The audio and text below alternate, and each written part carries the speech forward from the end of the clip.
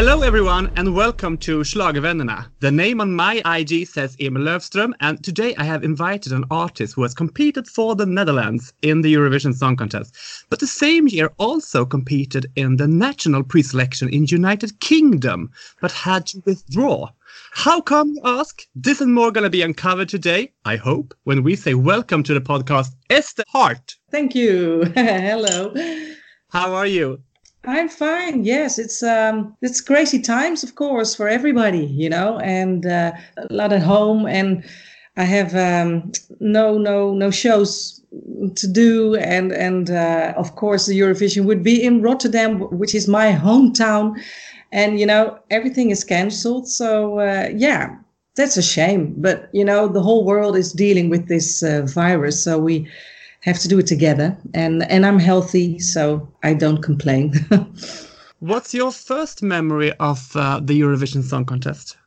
The first memory, well, as a child, I always watched with my parents, you know, so we were always at home we had this newspaper then with all the participants and the points you could give, and it was really such a Saturday evening where you looked forward to the whole year and giving points, and so we always did that with the whole family. And after the show went to the bathroom and took my hairbrush and went singing for a couple of hours, wishing that I could be one day on that stage. So that's really a memory of how it was with my parents. So yeah, I know a lot of songs from long ago, but most of them the Dutch entries, of course. 2003, you managed to have songs in 2 different countries. Yeah. How come? Yeah, that's a story. Yeah. The thing is, I had a record deal in the UK at the time. So I was recording a lot of songs in England, but also in Sweden, actually. I went to Malmö and Stockholm and worked with Swedish and English producers. And we also recorded a big ballad that was called Wait for the Moment. That was one of the candidates that was going to be on my album at the time. It was written by an English guy and also produced by him.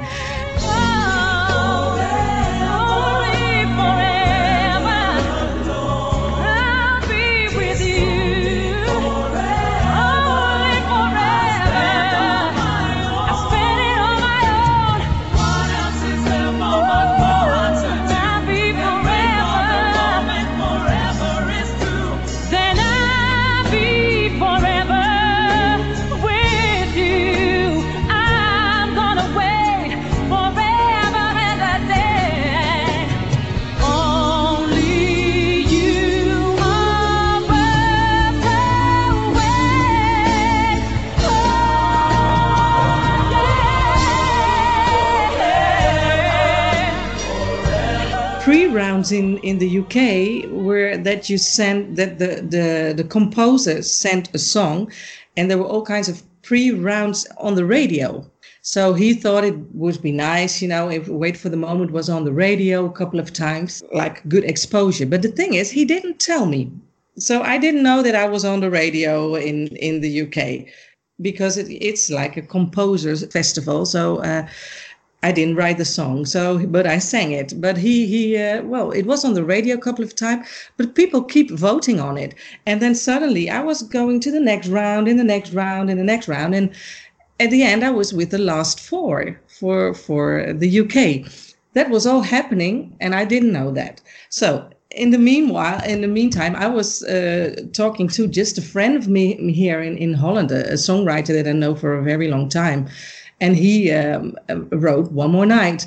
And he said, well, we're still looking for an artist. I'm not sure if a guy has to sing it or maybe a girl. He was still looking for the right artist. I knew him for a long time. And I just said, well, you know, I come to your home studio and I just sing the song for you. So you can just check, you know, what you want. If you want a girl or you want a boy. And then I did that, was just in his bedroom, in the closet, just, sings in a really small home studio. Well, after 2 days, he wrote the song together with Ellen Michael. I'm talking about Tjeerd van Zalen now. And he phoned me up and he said, well, we were talking about this, and we really would like you to sing it. And I was like, oh, okay, and yeah, I had to think about it. But then I thought, what do I have to lose if I can perform on television a nice song, and I can say to the people, this is me, you like it or you don't like it. And if I don't have to do all kinds of stuff that I don't want to do, then I'm fine, and I liked One More Night. So I said yes.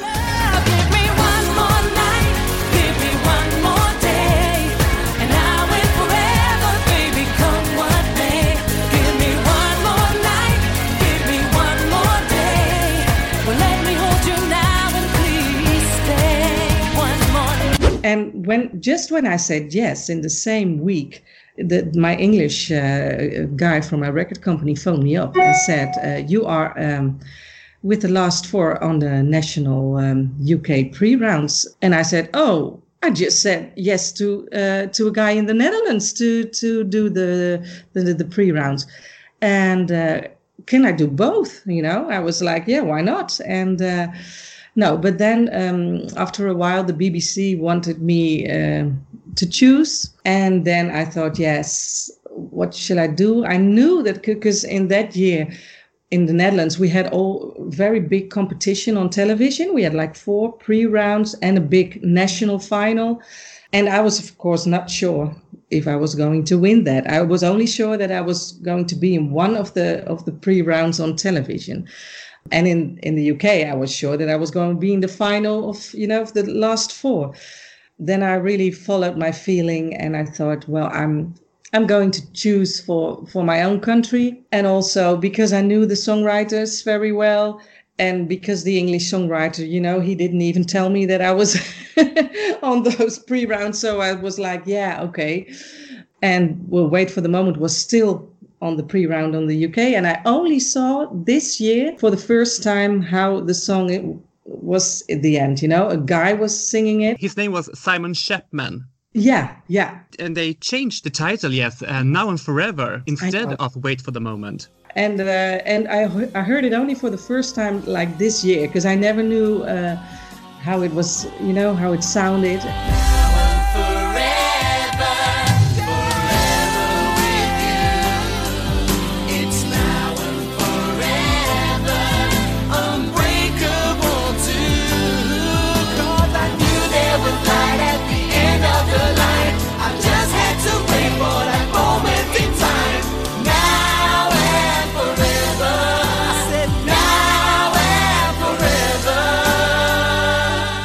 And I met the duo who went for the UK eventually. It was after that, it was so funny because they were really one line after me, performing. So I thought, well, wasn't it a big joke if I could stand there on the stage and also sing the next song?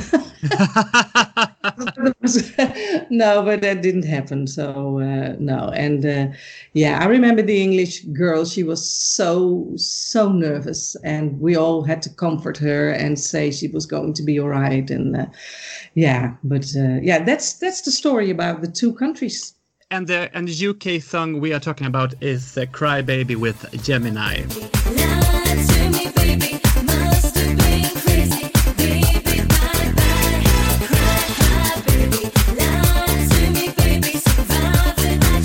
As you told us before, you withdraw from the UK competition and focus on the Netherlands.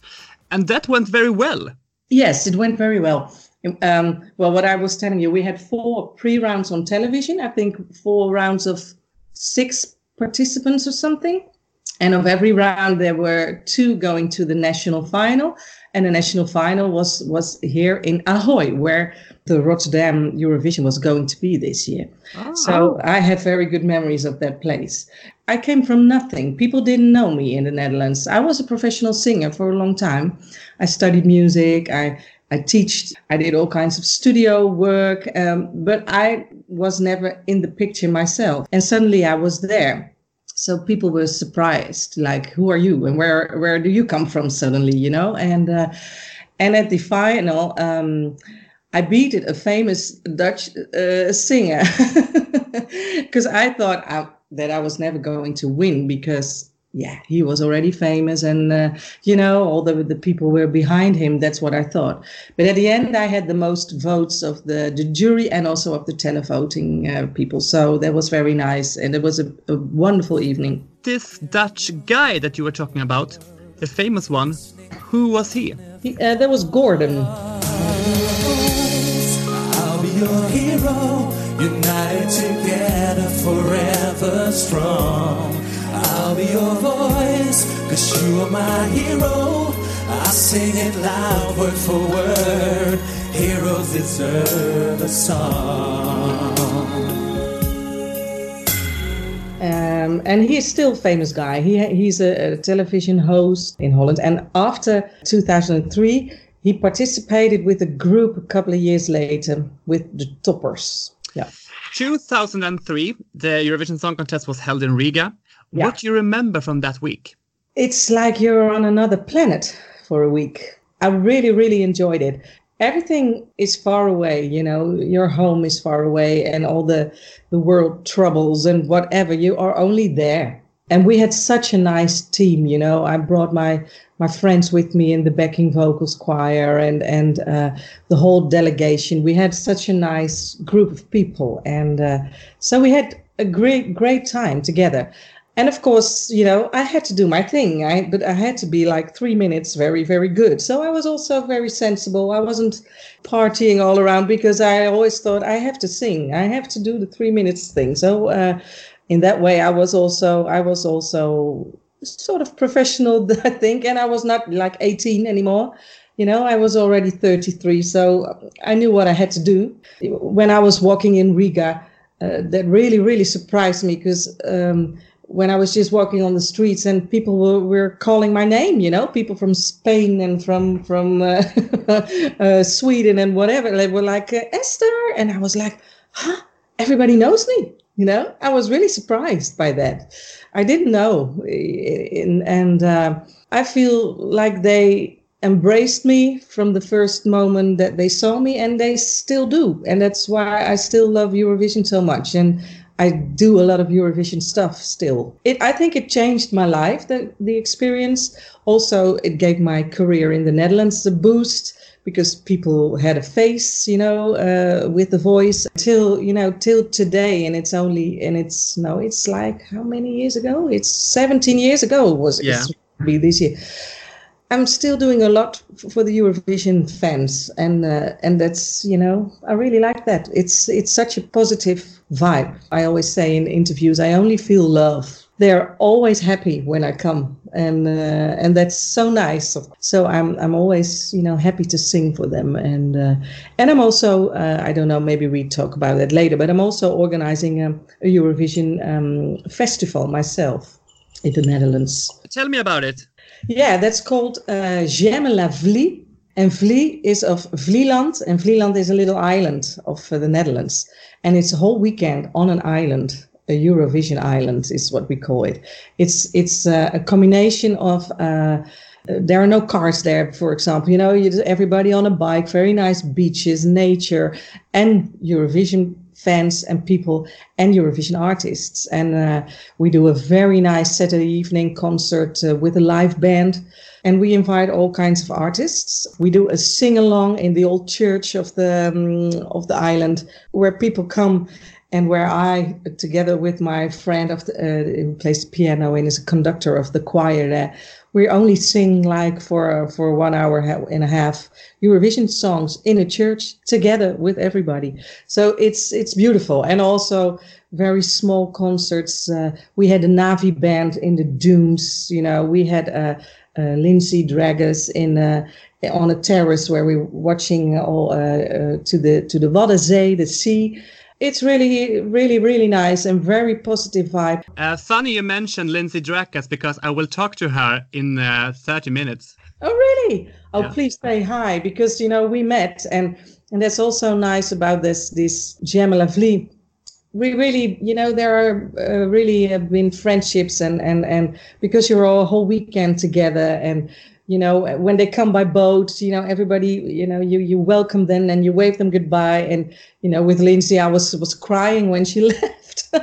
She's such a nice person. And the same is with the ladies of Baccarat, because Christina, she found me, if you could call me. And that's the same, you know, Baccarat was also, I met them on several events, but we invited them also to Germain Lavely. And you know, I have a warm place in my heart for those ladies. Christina and Maria is one of the most warm people I have talked to in this podcast. I love them. Yeah. Sertab and Turkey won. Did you have a personal favorite from all the songs in 2003? I remember Spain quite well.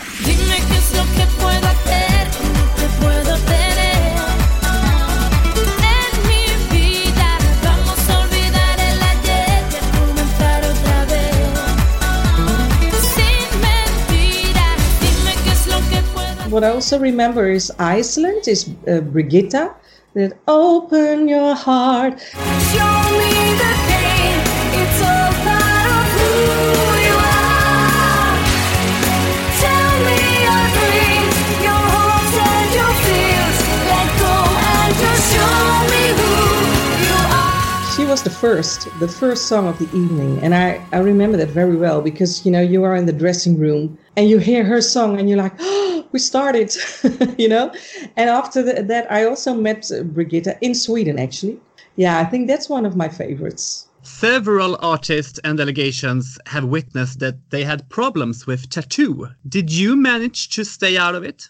They were gone, you know. They were not in the same hotel as everybody. They really kept aside from the rest. So I didn't even meet them, I guess. So I was not completely not interested in what they were all saying and doing and landing with helicopters on hotels or whatever, you know. It's no, I didn't think that was very interesting.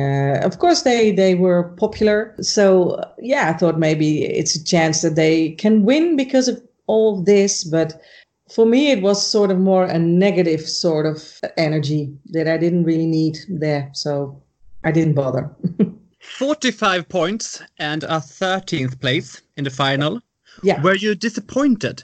Maybe a little bit, because I hoped that I was going to be top 10.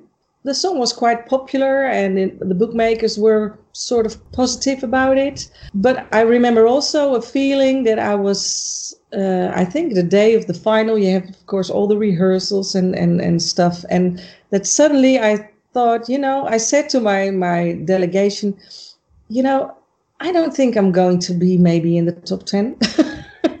I suddenly had a feeling, but I'm going to do, you know, I'm proud of what I did. You know, I didn't make any mistakes. When I listen it back, I can see that it's a professional singer and I didn't, you know, sing out of tune, and I performed a good performance. And what, of course, was a big comfort after the 13th place is that I had the reward, the reward of the best artistic performance. So, yeah, that was very nice. And well deserved. No, well, thank you. Yeah. So I was really happy with that. It's still here on my piano, actually, the reward. You want to see it? Yes, I will. It's, let me see. Yeah, Yes, I see it. Yeah. Beautiful. Yeah. It's glass, and it's artistic Eurovision Song Contest 2003 Artistic Award. It stands. So, yeah. Have you been offered any songs or maybe tried yourself to compete again? Well, no, not really. People always ask me, but more the fans ask me. I must say that after I participated, the Netherlands became in a sort of dip. For a lot of years, people didn't know what to think about the Eurovision. It was sort of a negative thing about it. And Anouk really changed it for the Netherlands. It was in 2013. She was, of course, a very famous singer already. And she wasn't afraid to go, because a lot of artists didn't want to go because they thought it was going to harm their career in any way, and Anouk really changed that. Birds falling down the rooftops, out of the sky like rain.